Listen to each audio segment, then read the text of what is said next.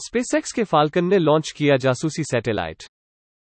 जासूसी उपग्रह स्पेसएक्स ने रविवार को अपने फाल्कन 9 रॉकेट को अमेरिकी इंटेलिजेंस सैटेलाइट के साथ स्थानीय समय के अनुसार सुबह 9:13 पर सफलतापूर्वक करते लॉन्च हुए। इसका लाइव टेलीकास्ट भी किया।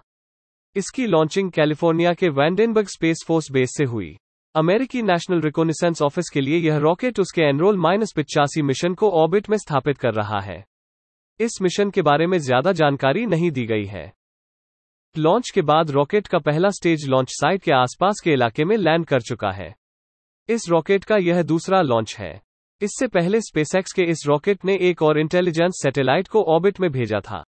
इस रॉकेट को भेजने से अमेरिका को फायदा भी हो रहा है, क्योंकि एक ही रॉकेट को अलग अलग लॉन्च के लिए इस्तेमाल करने से लॉन्च में होने वाला खर्च कम होता है।